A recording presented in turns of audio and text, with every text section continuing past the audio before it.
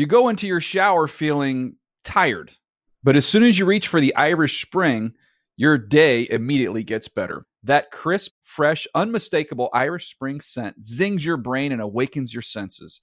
So when you finally emerge from the shower 37 minutes later, because you pay the water bill so you can stay in there as long as you want, you're ready to take on the day and smell great doing it. Irish Spring Body Wash and Bar Soap. Fresh, green, Irish. Shop now at a store near you. Live Nation presents Concert Week. Now through May 14th, get $25 tickets to over 5,000 shows. That's up to 75% off a summer full of your favorite artists like 21 Savage, Alanis Morissette, Cage the Elephant, Celeste Barber, Dierks Bentley, Fade, Hootie and the Blowfish, Janet Jackson, Kids Bop Kids, Meghan Trainor, Bissell Pluma, Sarah McLachlan. Get tickets to more than 5,000 summer shows for just $25.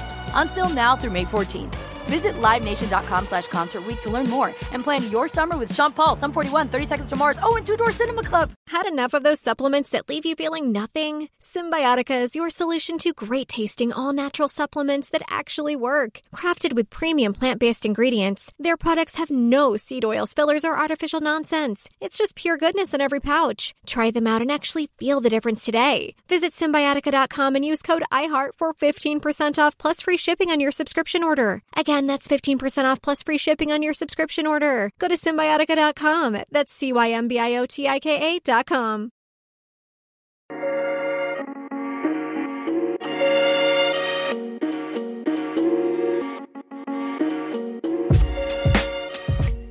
Here we are at another edition of the Huddle and Flow podcast. I'm Steve White here with my Howard brethren, my main man, Jim Trotter.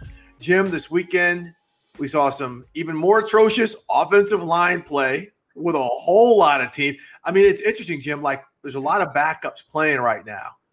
And you can just see that now some of these defenses we were worried about, they see light at the end of the tunnel to get to the quarterback.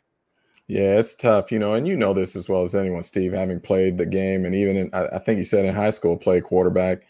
If one player on the offensive line is off, the entire line play is off. And that's what makes it so difficult. So whether, you may think, well, one guy goes out, I'll compensate, put someone else in, and you can continue to flow. No unit requires cohesion as much as an offensive line. So no question, when we start seeing guys going in and out of the lineup, it's going to affect play. Yep, we're going to talk about the Ravens' big loss, and we're not talking about the loss to the Pittsburgh Steelers, talking about offensive line. Also, injuries to the 49ers. My goodness, you talk about buzzard's luck. They could be in trouble. But, Jim, what's really cool on today's show is we're going to have someone we've known for a while, and that's former Falcons general manager Thomas Dimitroff. And just fired 3-4 weeks ago. Team is winning. Him and Dan Quinn are gone. The team is winning. But we know TD. We had John Lynch, and we talked about his honesty. We get Thomas Dimitroff. He's a really different guy. Like, he's just such a breath of fresh air and just so outside of the box. So really looking forward to that conversation. I always joke with Thomas sometimes about his vocabulary. I'm like, your vocabulary is not that of a general manager. It is that of a professor. So yes. I throw it on him sometimes. He'll hit me with some words. I'm like, come on now. I'm just a sports writer. Don't do that. Well, let's really get started here. And let's trade deadline Tuesday. We've seen some moves past couple of days. We're seeing Quan Alexander get traded to the Saints for Kiko Alonso. This is kind of an even trade because I think Kiko really fits what the Niners do. Quan really fits what the Saints do. Just couldn't stay healthy, had a big salary, so the Saints are trying to dump a little bit of cash. We always talk every year about trades happening right up into the deadline. With COVID, there's like a 5-day transition period and whatnot. But Jim, I do think there are some teams that need to be in the buying business and some teams need to be in the selling business. And something that just intrigues me, I don't think it's going to happen, but you and I both know the Chargers. Melvin Ingram, right? He just saw Joey Bosa get this big contract. He wanted his deal guaranteed this year because he knows he's probably gone after the season. I'm like, if you're the Arizona Cardinals or the Seattle Seahawks, a team that could really use a guy who can win, like Melvin, and he hasn't won much this year, but we know what he's capable of. Why not make a move for him? Because you think the Chargers would, they're not going to hold you hostage for a third round pick for him, knowing that he's probably this is going to be it for him after the season. Do you have any thoughts about that or some other teams that you think should be in the buying or selling market? Steve, we sometimes become prisoners of the moment where we say in the NFL, your window is only open for a short period of time. And so you have to take advantage of it.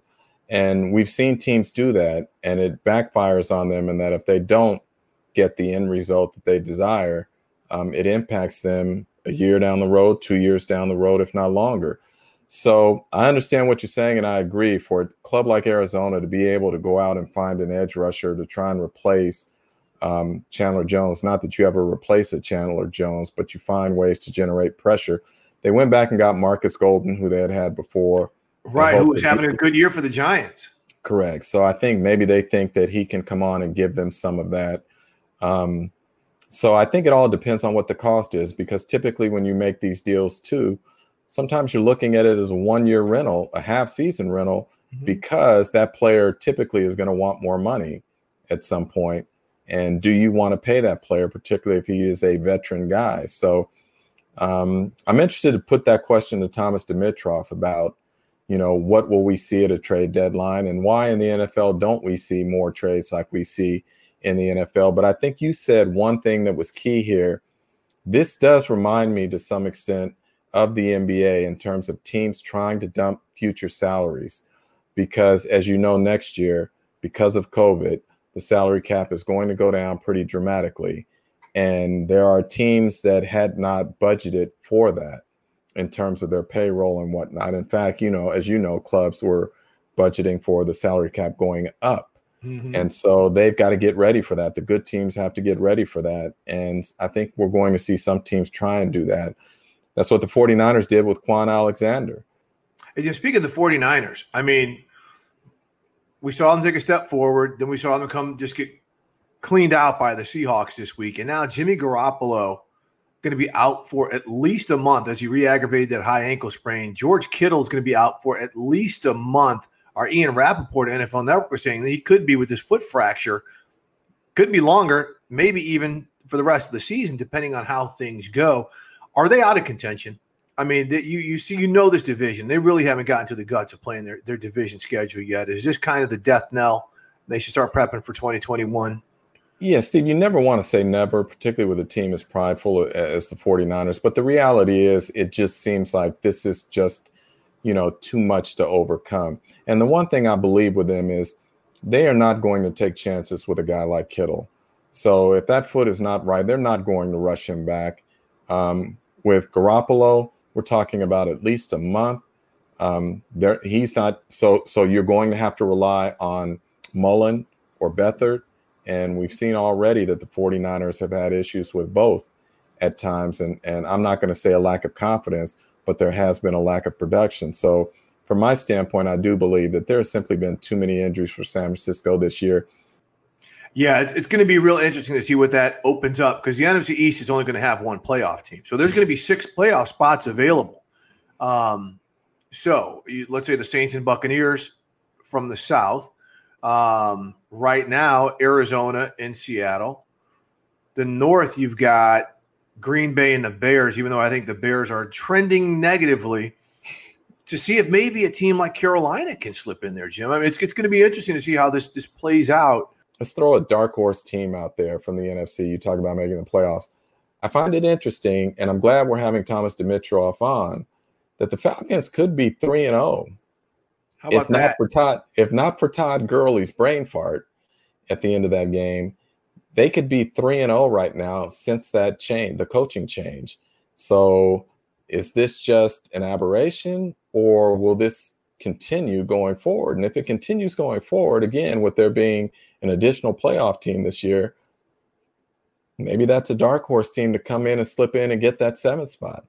I was on them before the season, Jim. You were. You very much were. So hopefully, they can at least make me look good. So yeah, and I would love to talk to him about that, because you and I both know it is not like the Falcons are bereft of talent. No. There is talent on that team, and there has been talent there since Thomas Dimitroff came. I covered that team when they hired Thomas Dimitroff. And, look, they tried to go out and hire Bill Parcells. They thought it was done. Parcells was going to be the coach and kind of president. Jeff Ireland was going to be the GM. He leveraged that for both of them in the jobs with the Dolphins. Then the Falcons go out and they try and hire Pete Carroll. He's like, no thanks. I'm not really down with going through the Confederate flags of Flowery Branch when I've got the sunny beaches here of the West Coast and the West Coast lifestyle. So they end up with Thomas Dimitroff and Mike Smith, and it works. They had a fantastic partnership. So, again, to see a guy who put talent there, but then they weren't necessarily coached to win, where does an owner like Arthur Blank draw the line? Well, Jim, since we're there, let's go ahead and bring Thomas in to discuss it. Here's our conversation with former Falcons GM Thomas Dimitroff. Hey, this is Doug Williams, and you're listening to the Huddle and Flow podcast. All right, JT, now we're bringing in someone we know, we've known for a while, really cool guys, always treated us well, love our conversations on and off the record. And that's former Falcons general manager Thomas Dimitroff. TD, welcome into the Huddle and Flow podcast. On and off the record, I appreciate that lead-in. No, you guys are good friends, and I appreciate being able to do this. We've had a lot of good times over the years. And former is a little odd to be rolling off my lips. Speaking of that, Thomas, look, you've been involved with football your entire adult life at this time of year. This is the first time you haven't been. What's that like for you, and how strange is it? It's odd. Obviously there are pockets of time that I value, and there are other times when I'm yearning to be back in the middle of it all. Thinking about being on the field during the week, weekends, whatever it may be, interacting with all the people that I have a great deal of regard for with the Falcons. We've built a very good team, and I'm not just talking about the players. There's some great people there. Some of them, very talented, up-and-coming executives and coaches on that staff. So I want to, I wish them all well, and I miss my interaction with them regularly. In the end, pockets of euphoria. I've mentioned this before in different publications or talks, and those hints of, the low times where you're yearning for something. But look, I can be with my family more now. I can get back to the mind, body, soul element, which is really important for me, and take some time to really dig into some areas of study that I want to dig into and get ready for next opportunities in my life. Thomas, you guys always know that your job is on the line at any point in the NFL. As you know, it's a not-for-long business. But just knowing that, and knowing that the Falcons have started slowly and whatnot, when you get called into the owner's office, what's the word you use? Is it surreal to when that moment arrives and he's going to make a change? Yeah, surreal is probably a good word. I think people have asked, was I surprised? I was surprised at the timing. And, it's not completely unfounded or unprecedented that a general manager is fired at the same time a head coach is in the first quarter of the season. That said, it's not common. So, I think looking at it all and wondering how it all went down and wondering, we didn't win. We weren't winning. And ultimately, Arthur Blank is obviously an excellent businessman and very highly regarded owner in this league. And he's going to make decisions that are in the best interest of, him, the organization, and ultimately the fan base, who he is ultimately loyal to, and that appropriately so for him. Thomas, here's kind of I don't know if double edge is to it, but over the years since you've been there, you have stacked this roster with talent. You look at the Falcons now, it is loaded with talent. So was it just a matter of wins and losses? Because oftentimes general managers are graded on the personnel that they add, and the personnel is there. So was it just a matter of wins and losses? I think in the end, I'm very proud of my time in Atlanta. The 7 years with Mike Smith, developed a really good relationship with Mike. And, humbly, we built, I think, a solid football team during that time. Came up a little bit short then. 16, we came up short. Dan and I love our relationship, the way that we interacted together. We built a team, unfortunately, past 16 and then 17 in the playoffs when we got deep in. Past that, I have always used that symphonic analogy where there's some really talented musicians / players in the symphony. And for some reason, one game, a group would be playing really well here, but over here, they're not playing as well. Another one here playing really well, another plays subpar. why that team and why that symphony was not coming together is a question that we continue to dig on, myself and Dan. Dan and I have a really good relationship now. We'll debrief here very soon about what we think, went awry. And we worked a lot on it. It wasn't like we were flippant about it. We were really trying to gauge, and in my mind, one of the best teams that we had this year, purely, I think we were ready to go. And it was just very surprising that we started off 0-5. And then obviously it does come down to wins. To back up Steve's point here, Thomas, when you look at your record, you were there 12 plus years. They had never had back-to-back winning seasons prior to your arrival. You guys had winning seasons each of your first 5 years. You guys went to 6 playoffs, and 2 NFC championship games, 1 Super Bowl. And the thing that I find interesting now, again, as Steve said about stocking the roster, this team is now only 1 brain fart by Todd Gurley from being 3-0 under Raheem Morris. So clearly the players are there to win. And that's what I find interesting in this situation from an ownership standpoint. That speaks to the talent level of the personnel. And I would think also speaks to maybe the coaching wasn't getting it done. Was there any conversation between you and Arthur about differentiating between those two things, meaning the talent level and what was being coached? Well, I'll say first, I'm sure somewhere along the line, you guys are going to be having Arthur on your podcast, so you could have him expound on. I don't want to answer for Mr. Blank, of course. Differentiating between a general manager and a head coach is not always easy. And in the end, from way back when Dan was hired back in 15, when we started off our journey together, it was widely reported and discussed that we were side by side as partners, which I believe you have to be partners. You have to be partners anytime. I look at the history of the NFL, and when I was first looking at becoming a general manager, back when you looked at Marty Schottenheimer and A.J. Smith, 2 really good football men who you thought would be winning championship after championship, but they didn't for some reason. I'm not speaking like I know intimately, but I looked at that and I thought I always wanted that incredible relationship with the head coach. I think I had it with Mike Smith. We had a really good relationship for the most part, and grew and were together for quite a long time and learned together.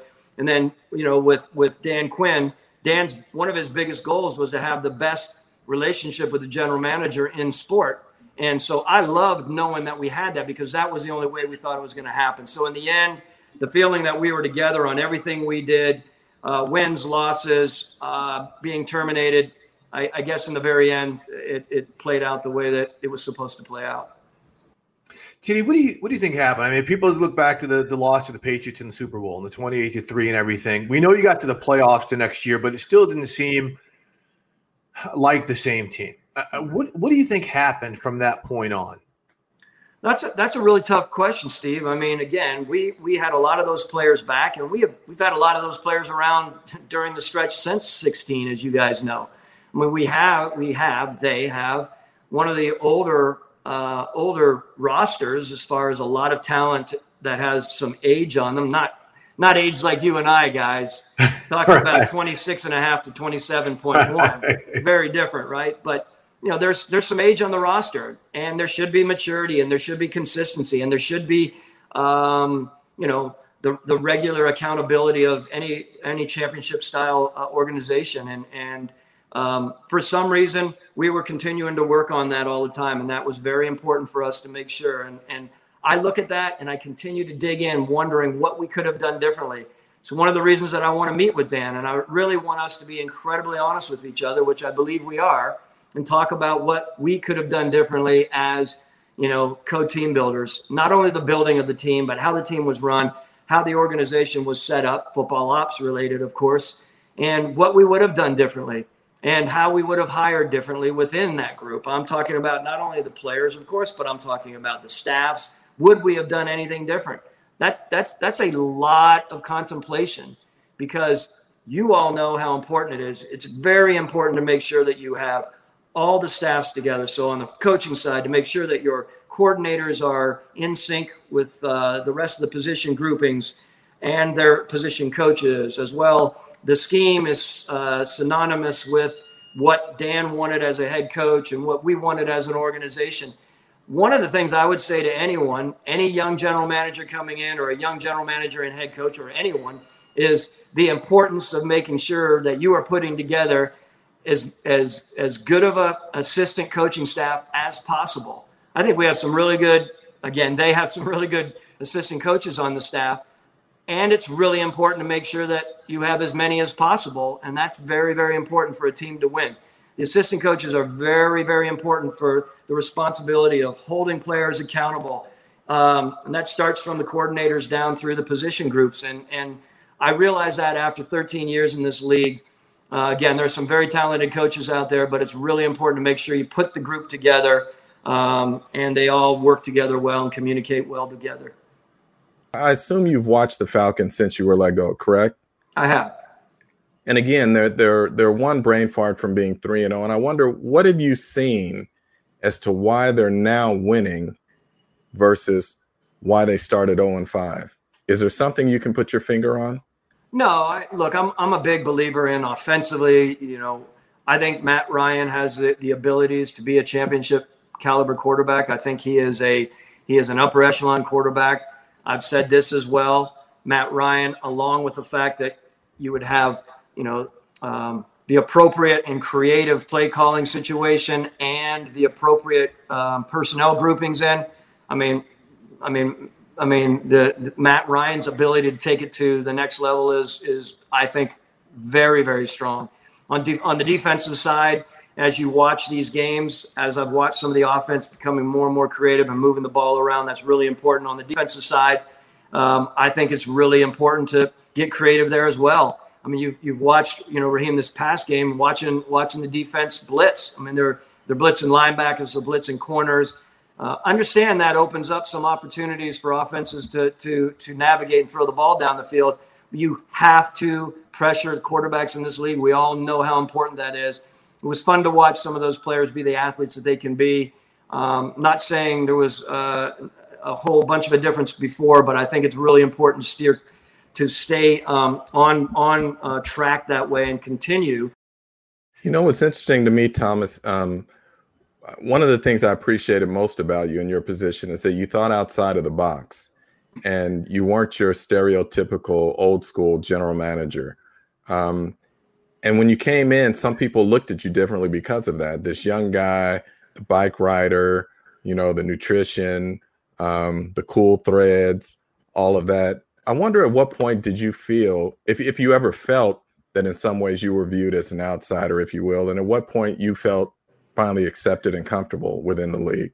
It's a great point. I look back on some of those early articles that were, reported on, or, was I writing them, TD? Was I writing them? You might have been the one writing them. You were, and Charles Robinson and guys like that. Yeah, no, I remember some of them. And I knew that there were going to be a lot of darts thrown just because it's the nature of anyone. There's for many, many reasons. Here's what I don't know if many people know. From the day I was born, literally coming into this world, I was born into a football family. My dad coached football all my life. I've been around football all my life. I wanted nothing more than to be the most badass defensive coordinator in the NFL all of my life, believe it or not. There's where the irony is, right? I feel like we put so much time and focus on that offense. And, we had two really adept defensive coordinators as head coaches, and we never came away with that stellar defense that we wanted. That's another topic. My point is I've been around football all my life. I've been around a lot of these guys, whether I was growing up in the college scene when my dad was coaching or whether I was on the sideline, flipping cords, flipping jock straps. I did every job literally in football as I was growing up. I get to this opportunity here, and yeah, there were a lot of people that say, wow, you were nothing like your dad. My dad was an old school, tough ass, hardcore, hard-nosed football man from Miami of Ohio. That's what he was. That's where he went to school. That's where he coached in the cradle of the coaches. I was raised that way. I was raised to be about team. I was not raised to be about individuality, and it was about the team. And I feel so damn strong about how it is that we all come together, and that's the best way to win. So when I started moving through those early years, I knew people were going to throw darts, the ones that didn't know me. But I knew as time came on and people realized as I started interacting with a lot of my contemporaries and coaches along the way that I realized that it wasn't just the visual. Okay, maybe my hair's a little bit different, although it's not blue hair like Rich McKay had suggested when I was first in Boulder, Colorado, interviewing way back in 2008. But there are differences. I get it. This league, I love how we're evolving in the league in so many ways. Sure, we have a lot of growing to do. Very proud that we're evolving and we've become that much more rounded as leaders and for those that want to approach this in a upstanding way and continue to grow and get better and better. Hey, Jim, if I could tell a little story here, because I covered the team when Thomas was hired, and Thomas was, and this is funny how it kind of connects today, TD. Everything's by Zoom, everything is virtual. Thomas was the first general manager candidate, maybe in the NFL, to do his job interview virtually. Remember that? That was a big deal. Like Arthur Blank interviewed this guy who has never even been a GM or an assistant GM before virtually, and they hired him. What is going on? Is this some new space age stuff?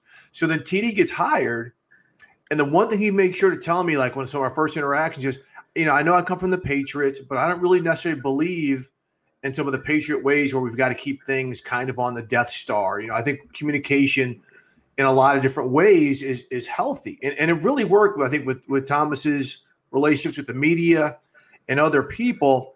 But one thing I want to kind of build that onto, Thomas, is just from that kind of different approach, from your health and wellness with your strength and fitness. I remember you changed the whole strength and fitness program with the Falcons because some of the things that you wanted to adhere to. What about some of that new age thinking in the early stages of your tenure of being a general manager, and how now that is so much of the norm in the NFL? Remember, gentlemen, that group, there was a group of 7 to 8 to 10 GMs that Arthur and his group were interviewing during that time. I was probably 13th on the list. One of the things I'm the most proud of, when I talk to people and they're like, wow, I wasn't first choice here, and people get all up and down over that and miffed over that. I'm thinking, you weren't first choice. I was probably 13th, and I carry that as a badge of honor, because I got up. I was working for the Patriots at that time, and I felt like I took a big swing for the fence. I know I'm using a baseball analogy, and I truly felt like, look, I had learned so much from Bill Belichick and Scott Pioli and that whole group at New England. Though we are very different in a lot of ways, I was going to come with some of that was very important to apply from the Patriot paradigm, and then I was going to bring my own personality in. And a lot of that had to do with that area of differentiating our organization from others on athletic performance and where we were going with. We were one of the very first to actually approach this whole idea using polar heart rate monitors and the tracking. And I remember way back then we were tracking very early, and this was before things really hit in the league. And without getting in a ton of detail, let's just say I was taken to the shed a little bit on that, being ahead of it to be discussed. Like, where are you with tracking? And we weren't tracking in games, but the league wanted to make sure that we weren't tracking in games because that was really important. We were only tracking in practice. This is when straps weren't on everyone in the league, and that was a really important point in my career because I really wanted to continue to show how we could continue to track our players to maximize their performance at a time when that really wasn't happening a whole bunch. And a lot of people fell into place, of course. There's so much going on right now, and it's so advanced with the player tracking, not just from a league standpoint, but within each organization where people are and how they're tracking their players to help them, maximize their abilities. So that was an area which didn't even start to talk about where we were going with analytics, which is a whole other area that I'm wildly interested in and proud of, where the Falcons are right now and where a lot of other teams are. I'm not saying that we started that. I'm just saying jumping on board. And another suggestion I would suggest to any of the up-and-coming GMs and head coaches, being on the front end of the curve. You don't have to be right at the front, but at the front portion of the curve, I think is paramount to make sure that you are doing things right. You're not just sitting back, and waiting and being reactionary. I think you have to be proactive in this league. And Thomas, how difficult is that? Because what you hear, speaking truthfully from some GMs at times, is it's easier to go with the flow. And that way, if it doesn't work, you're not out on an island. How difficult is it to be outside the box and to think outside the box and to act outside the box in a league as conservative and generally where there is a sort of a pack mentality? Well, look, I think you have to be very mindful of your audience / your ownership group and what your organization is. If historically they have a conservative approach, well, of course you have to be mindful. You know, I think that's important. Back to not for long. I am not a believer in sitting on my hands. There's no way. I mean, obviously we didn't do that going after, Matt Ryan, the very first pick ever. We didn't do it with trading for Tony Gonzalez as we did, or even in 11, of course, when we moved up 21 spots to go after Julio Jones, and along the way, a number of trades, et cetera, et cetera. I believe in being aggressive, not flippantly aggressive at all. It's well thought out. I've always said, again, humbly, that organization in Atlanta over the years, with a number of really intelligent, thought out people, we rarely were off the top of our minds just making decisions. I think that is so incredibly important. By being very thoughtful in your approach, I think you can apply the aggressiveness and the confidence to go after what you believe in to help make a championship organization. Of course, it doesn't always happen. Sometimes you follow through, sometimes you come up short. But there is no way I could see anyone surviving in this league without having an element of aggressiveness. And I will say, I find that this younger group of GMs, which are now obviously 10 plus years younger than I am, it's amazing. A lot of those guys, we have great relationships, but I mean, they're in a league right now where, 2 and 3 years in, if they're not making a massive move and they're not making and showing their ownership that they are winning now, they will not be around long. And we all know that. So they need to make moves now. They need to be aggressive and not reactionary. It's not always that easy to do because you do something wrong. I look back on Julio Jones. If that would have truly went awry back then, I wouldn't be talking to you guys right now after 13 years with the Falcons. Thomas, that's a perfect segue into where we are right now. We've got the trade deadline coming up.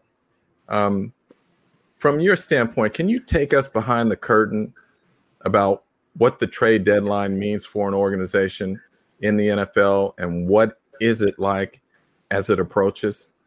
Personally, I've never been a huge fan of in-season trades. Of course, I am of trades in the draft. That's a whole different story. I battle that. But in season, that is a big, big deal. For us to think about trading for someone, to bring someone into an organization all those years in Atlanta, we usually knew that there were things attached, stigma at time attached to certain players that might become in your organization. And if your organization was operating soundly and there was a good a team camaraderie mix, and you're going to add someone outside from a completely different organization who is not used to how at this point Dan Quinn was coaching and how the organization was run, you run the risk of spending potentially a lot of money on someone or not, and bringing them into an organization, trading something away, potentially draft pick booty, and all of a sudden you're going to be in a spot where someone truly is not a fit. That's a big, big deal. That is one thing. You talk about injuries. You're not really sure of the legitimacy of, the injuries. You can trust a certain amount, but you really don't know what you're dealing with from an injury standpoint. And then on the other side, financially, if a guy's on the back end of his contract, you have no idea unless you do a trade, sign and trade. You have no idea how the next few years are going to be and what you're going to be dealing with from a finance standpoint, which is what I think segueing into this year. A lot of teams, I think, are very concerned about where the cap is going to be next year. Do they really want to get into a money situation that is precarious going into next season? So there's a lot of things, and at the very end, you hope by the middle of the season that you are as sound as possible. Again, that you put together the right team, unless you've had an unfortunate injury or something go awry with a player. You start thinking about, whether you want to make that uneasy and uncertain step into trading during the season. Let me take you to another trade scenario that Steve and I have talked about, Thomas, outside of the deadline. It would be this offseason. So if you are the Jets, who clearly are a dumpster fire this year, the only winless team in the league, it looks like they're going to have the number one pick in the draft. you have a young quarterback, franchise quarterback that you drafted in the top 5 on your roster right now in Sam Darnold. Next year is going to be year 4 for him, which traditionally is when you start to talk extension with a player of that caliber if you're going to keep him. Knowing that Trevor Lawrence could be out there and is considered a generational talent at quarterback, put on your GM hat for me. Do you look at that point then to say, we're rebuilding here, let's go get this generational talent, let's move Sam Darnold? Or do you stick the known and try and build in another way? Well, those are really, really complicated. It's a great conversation, I'm sure, over whatever it's over, whether it's Coca-Cola or whatever it may be. I really believe like that's complicated. It really comes back to the overriding theme in my mind of what your organization is about. It makes sense to set yourself up to have the best draft pick, in the draft and whatever, trade away someone like in this scenario. But again, the messages that you're sending, I don't really know if that what needs to be sent to your organization and to your fan base. If you can get that generational talent quarterback in the first year of a rookie contract versus a talented young quarterback who's going into year 4 and is going to command an exorbitant salary, and your organization is years away from being at that level of competing for a championship, does it not make more sense to make that move to acquire draft capital to get that generational quarterback on year 1 of a contract versus staying the course? That makes sense. Yes. Out of season, off season, it does make sense. I understand what you're saying. Yes, it does. Would you do it? You got me. I mean, it makes sense, man. It makes sense. Would you do it? I don't run that organization, so I This is the first time I've seen you sweat, TD. Right? Hey, Jim, he's not wearing that $5,000 suit. I'm not sweating at all. Look, it would take a lot of good hard thinking, quite honestly. So let me do that. Like I said, we're a thought out organization. We were in the past. I want to continue to be that thought out person. I want to just give you a random answer right now. That's He fair. would make that move because they're waiting for the next quarterback who's coming up from Clemson, who we saw fill in from Trevor Lawrence. That dude is a grown man. That dude's hey, TD, real quick before we do get you out of here, because Jim and I, we talk a lot about diversity among coaches, but we really hit on personnel. And look, I've seen a lot of people come up to your organization who are doing quite well. Duran Carthon, Dewan Polk, Lionel Vital. What about the pipeline of diverse talent in personnel that could be, the next guy, the next Thomas Dimitroff, or the next great, or the couple of next great general managers who've yet to have an opportunity? Is it there? Because a lot of people like to say, well, we don't really know who they are, this or that. And all we hear is like, there's tons of people in that pipeline. You forgot to mention Anthony Robinson, who's Right. really a talented college director for the Falcons, who I think should get all the opportunities in the next while, because he's a very smart football man and he's got leadership ability and he articulates well and he's been around this system a long time. Those are the people that I think probably many organizations have sort of tucked away and aren't really visible because of that position. As we all know, normally the college director, the pro director, even the personnel director are sort of not sidebars, but kept aside because there are only few voices. I think, as I've understood more and more, maybe the league is going to be able to have an opportunity to bring some of these guys who are, whether they're assistant general managers in time or personnel directors, to make them more visible so people know them more and they have more of an opportunity to interact on a lot of different levels, not just on the building of the football team, but understanding more about leadership. One of the things that's really important for most people, and I've learned this over the years, having been in this 13 years, none of us were schooled and professionally trained to be leaders. Most of us came from the personnel background, and we were out on the road, and we had our own many intelligent people on the road. Don't get me wrong, but you get inside of these walls of these scouting rooms, and you have your own scout speak. And then you put yourself into a boardroom and you're thinking, man, I can't articulate the way that I just have. I'd be throwing around expletives left, right, and center, I would be kicked out of this place so fast. Point is, more and more leadership, learning and growing within those roles, and those middle management roles within the NFL are going to be vital for these guys, whether it's a diversity hire or whoever it is, to continue to learn, to grow, to be a leader. It's not just about picking players in the NFL anymore. Usually people, very good leaders, of course, like Arthur Blank, are expecting much more out of their leaders than just picking a tag off the board. So how do you prepare to become a leader, as you say? How do you're so much, I think in my mind, you're so much more privy to the operation. You're included in a lot more meetings, whether those are finance meetings, whether they are many other departmental meetings that normally you might not be included in. I think it's really important so that you're not just sitting back there, and when your time comes and you interview and you're a personnel director and you're thinking, I have no idea about all these other departments like athletic performance, like football technology, to cap and contracts, to player development, player programs. There's so much more to learn. And I think if you're smart about it as an organization and you continue to school these gentlemen along the way as they are growing, they're going to be that much more prepared when their time comes. I wanted to ask, just what's next for you? What do you want next? You know what?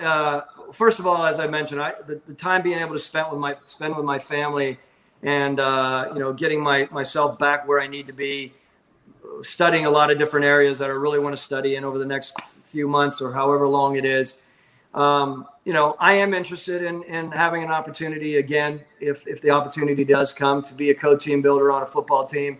I think that I would love to take another shot at building a championship caliber football team, and that's on my mind, of course. But there are other opportunities in other areas in the business of sport that seem to be coming my way as well. And I'm not sure if I'm ready to jump into that and get out of football. Maybe, I don't know. All right, TD, we really appreciate you. Normally, we do a bit at the end of the show where we talk about – we had a guest on here talking about how they eat chicken wings, which part, the drumstick, the flat, or that little pointed thing. But you're a vegan, so we can't go there with you. Well, I was vegan for that many years. I now am – we call it plant-based and pescatarian, kind of mixed up. This is what happens as you get over 50 and you start maturing, right? You're no longer as stout and rigid. You understand the importance of balance, right? Mind, body, and soul balance, and making sure that I understand what's best for me and how I feel. All right. So what is your go-to pesca? Go-to pesca. Love blackened salmon with some really good organic steamed rice, with the best salad that I make, which is really, really basic, organic romaine with a little bit of spinach in it, with some balsamic and great organic olive oil with a little bit of agave, believe it or not, and a little bit of veggies on the side. We sit there and we watch Anthony Bourdain like probably 3 or 4 episodes in a row, because I love, the travel. Just the greatest. Yeah, he is just the greatest. And Jim, TD and I, of course, are major wine guys. So the pairing is with that. Well, I love the French wine these days. I've been enjoying that. I love my California wine. Don't get me wrong. You guys are out there and you have some great places there. But maybe a Montrachet with it, like a really nice full white wine. That would probably hit the spot. Jim is thinking back to that Coca-Cola conversation you were talking about having, since he doesn't indulge. No, Thomas knows. For me, it's all about the lemonade, so it's all good. It's all about the lemonade. I get it. And we've had some good dinners together. I agree, 100%. Absolutely. He can do the wine. I'll do the lemonade, just as long as we both bring that conversation. I can say one thing before we get off about Thomas, man. The thing, again, I really appreciate about him is that you could have frank discussions. You could think outside the box during those, and you could be honest and go back and forth. And sometimes that's hard to find in the NFL, because folks don't like to be disagreed with or to hear an alternative thought. So, TD, I always appreciated that about you, and hopefully whatever it is you want next, you have that soon. Well, I appreciate it, gents. You guys, I really appreciate your friendship over the years, and 2 really intelligent guys, and I've always appreciated that. I could sit down any day and spend time with you guys and learn. So thanks. All right, Thomas, really appreciate you. Thanks for joining us. See you guys soon.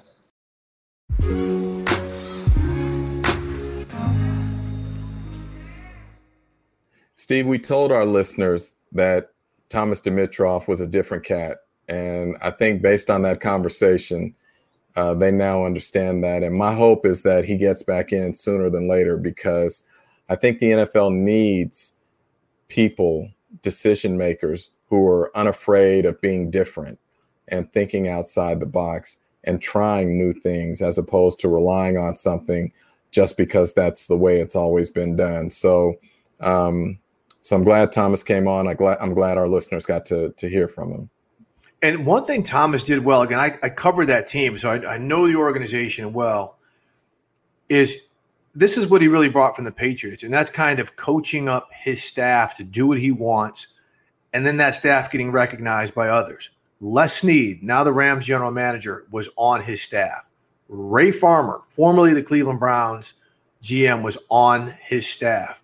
David Caldwell, the current Jacksonville Jaguars GM, was on his staff. And you heard me mention people like Ran Carthon, DeJuan Polk. DeJuan is one of the top personnel guys with the Jags. Ran, of course, is with the 49ers. Billy Devaney, the former Rams general manager, was on the staff. So, I mean, that's a lot to lose, right? And then they were able to replace him with guys like Lionel Vital, who's now one of the top executives with the Dallas Cowboys. So he had an eye for not only on-the-field talent, but personnel talent, developing it, and then kind of saying, hey, I've helped you. Now you're going to help yourself get into these other positions. That's a hard thing to do, man. That also kind of leads us to a turn of two other teams that incredible roster building, great history, and that's the Ravens and the Steelers. And Jim, let's start with the Steelers. They're unbeaten. They beat the Ravens this week. They don't play well on offense in the first half. They got together in the second half. But, I mean, just what about the way that they were able – they know it was going to be a tough game. Defensively, they just absolutely, made it hell for Lamar Jackson. When you watched that game, you wrote a column on that. I mean, what exactly are we dealing with here? Because the Steelers look so real. Yeah, the thing about them is that as you watch that game – and, look, I'm not going to take anything away from Baltimore. The Steelers didn't look good in that game, much of that game, offensively or defensively. I think Baltimore ended up running for 174 yards, something like that in the first half, which was, I think, more than any team had run for in a game, or it was right on the Steelers' season average for a game. So Baltimore was doing good things. But the thing about the Steelers was, and the thing that I found to be so powerful, is that they clearly didn't have their A game. And yet they found a way to beat a really good opponent on the road. And so that says a lot to me that they could be outplayed so thoroughly. And yet when a play had to be made, they found a way to make it. Even as Lamar led Baltimore down the field on that last possession and nearly snuck in a beautiful pass to Willie Snead in the seam. And we're talking a whole different story if that had been complete. To come back and win a game like that, man, that bodes well for them. And like I said, I thought Atlanta was going to be a playoff team. You've been on the Steelers from the jump. You were like, they are going to be it because Ben's going to make that type of difference. On the flip, okay, Baltimore loses that game, and of course the overreaction is like, their offense isn't right. What's going on with Lamar? Hey, man, okay, the turnovers were there, but they still had two opportunities late in the game to win it. They did not do it, but they're right there. My big concern for them is losing Ronnie Stanley, the great left tackle, suffered a broken ankle, damaged some tendons right there. They played part of the game without him. Right. But over the long haul, this is where I think they're going to have to adjust because he is that good of a player. He just signed the big contract extension last week before getting hurt. But I think that's where they're going to have some struggles offensively, and Lamar is going to have to be better than he's been. What's interesting to me is that beneath the surface, there appears to be some frustration bubbling in Baltimore, particularly with that offense. We saw Hollywood Brown post a tweet right, saying, about not being used, and he deleted it very quickly. But it, once something goes out on social media, it's captured forever. And so there does appear to be some frustration with some players. Now, I still think this team is awfully talented. And I think they can still make a run. But for me, the key is Lamar is going to have to play well early in these big games. When you look at the playoffs last year, Started out slowly, tried to rally them late, but it was too little too late. You look at Kansas City this year, he had issues with turnovers. And then you look at this game against the Steelers, first possession, throws a pick six. So he's operating out of a hole. Now, he got himself going later, but that seems to be a pattern here with him right now, is that in these big games, he struggles early and then he finds his footing, but he just can't get back to that point where they get over the hump. And to me, that's something that's going to have to be dealt with going forward. That's been the knock on him since he became a starter, even since he came in to play for Joe Flacco in that playoff game. So speaking of quarterbacks, Jim, let's look now as Tua Tagovailoa joins Justin Herbert and Joey Burrow as the other rookies who are starting. Of course, I was in Miami for that game for Tua, and boy, you talk about bad offensive line play on both sides. Ooh, that's film neither team is going to want to see. But look, Tua, it was tough. Didn't have to make a lot of plays, but there were some times you needed to make them. You know, the Dolphins don't run the ball well. They've got to get their RPO game going if this 3-game winning streak is going to continue. They play Arizona this week. That's going to be a potentially fun matchup with Tua and Kyler Murray. But now we've got all three rooks playing, Jim, and I've been calling for Tua for a minute. He's finally in. The Dolphins, they're winning. They're number 2 in the AFC East. How much work do you think needs to be done there for them? They're right now in the playoff picture, just on the fringe of getting in the AFC. Can they continue this, especially looking at their schedule, which there are some soft pockets in there for games that they should win? Yeah, I think they can do it. They can continue it in large part because of their defense. I think this Sunday against Arizona is going to be more informative in terms of where is Tua, what do they have, those sorts of things. And again, I think he's going to be fine. I think they drafted him there because they believe in him.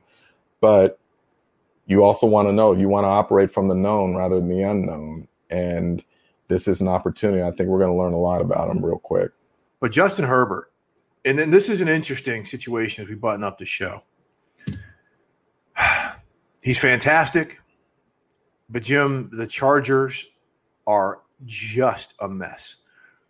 What is this, the 4th game where they've led by 16 points and lost?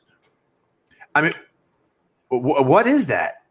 Well, our research team came up with these numbers and said over the last 2 seasons, they've had 17 games that were decided by 1 score or less, and they have only won 3 of those 17. That's the most losses of any team during that period under those conditions. And look, we both know, as we talked about with Thomas Dimitroff, this is a not-for-long league.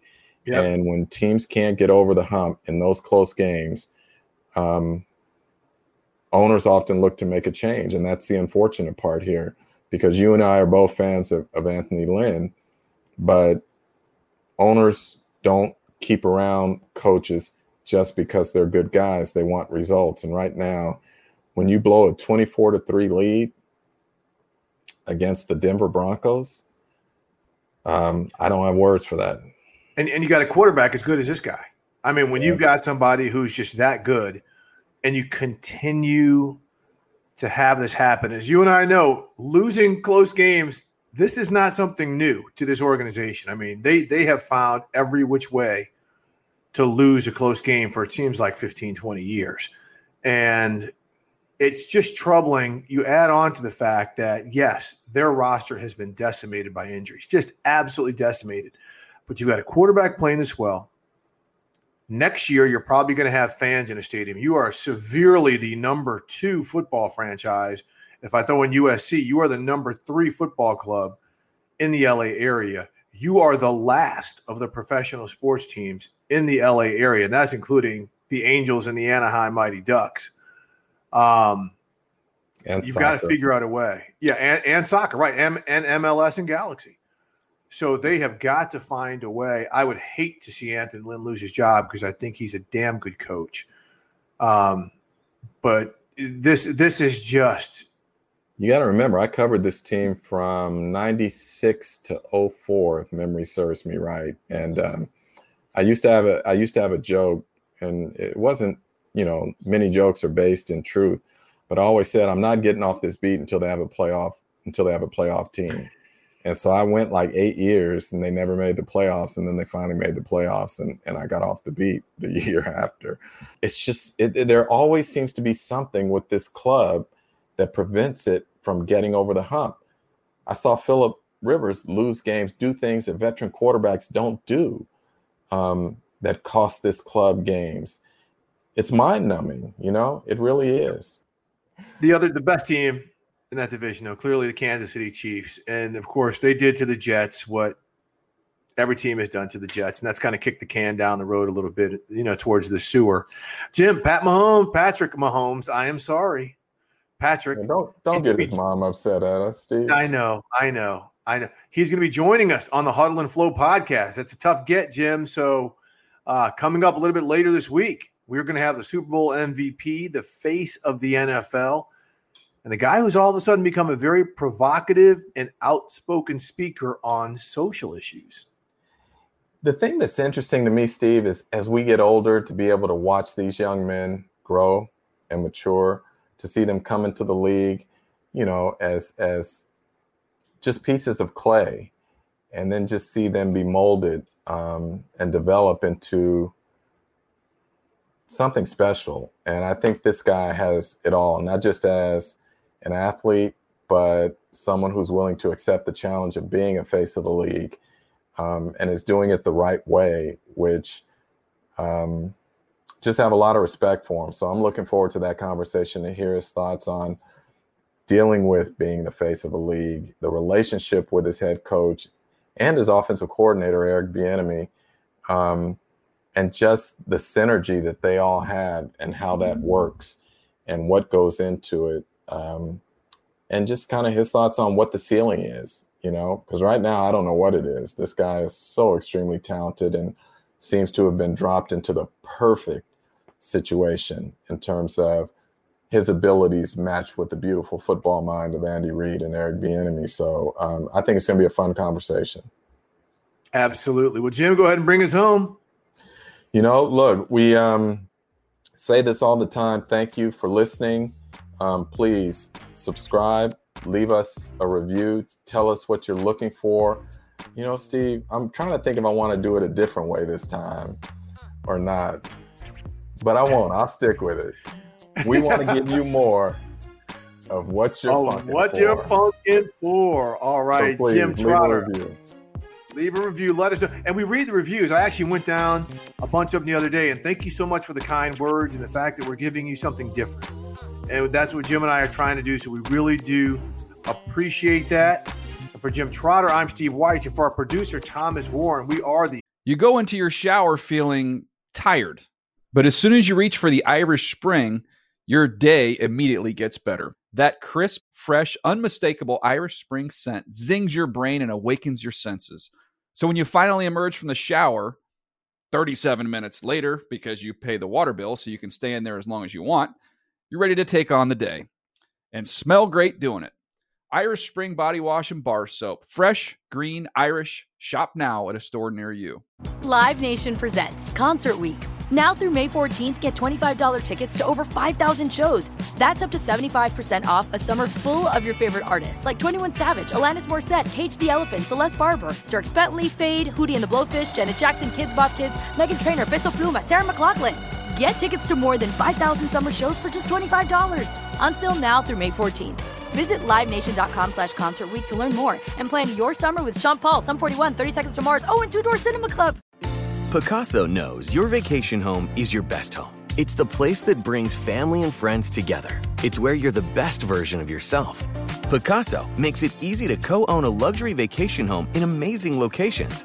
Listings start at $200K for 1/8 ownership. Pacaso does all the work for you.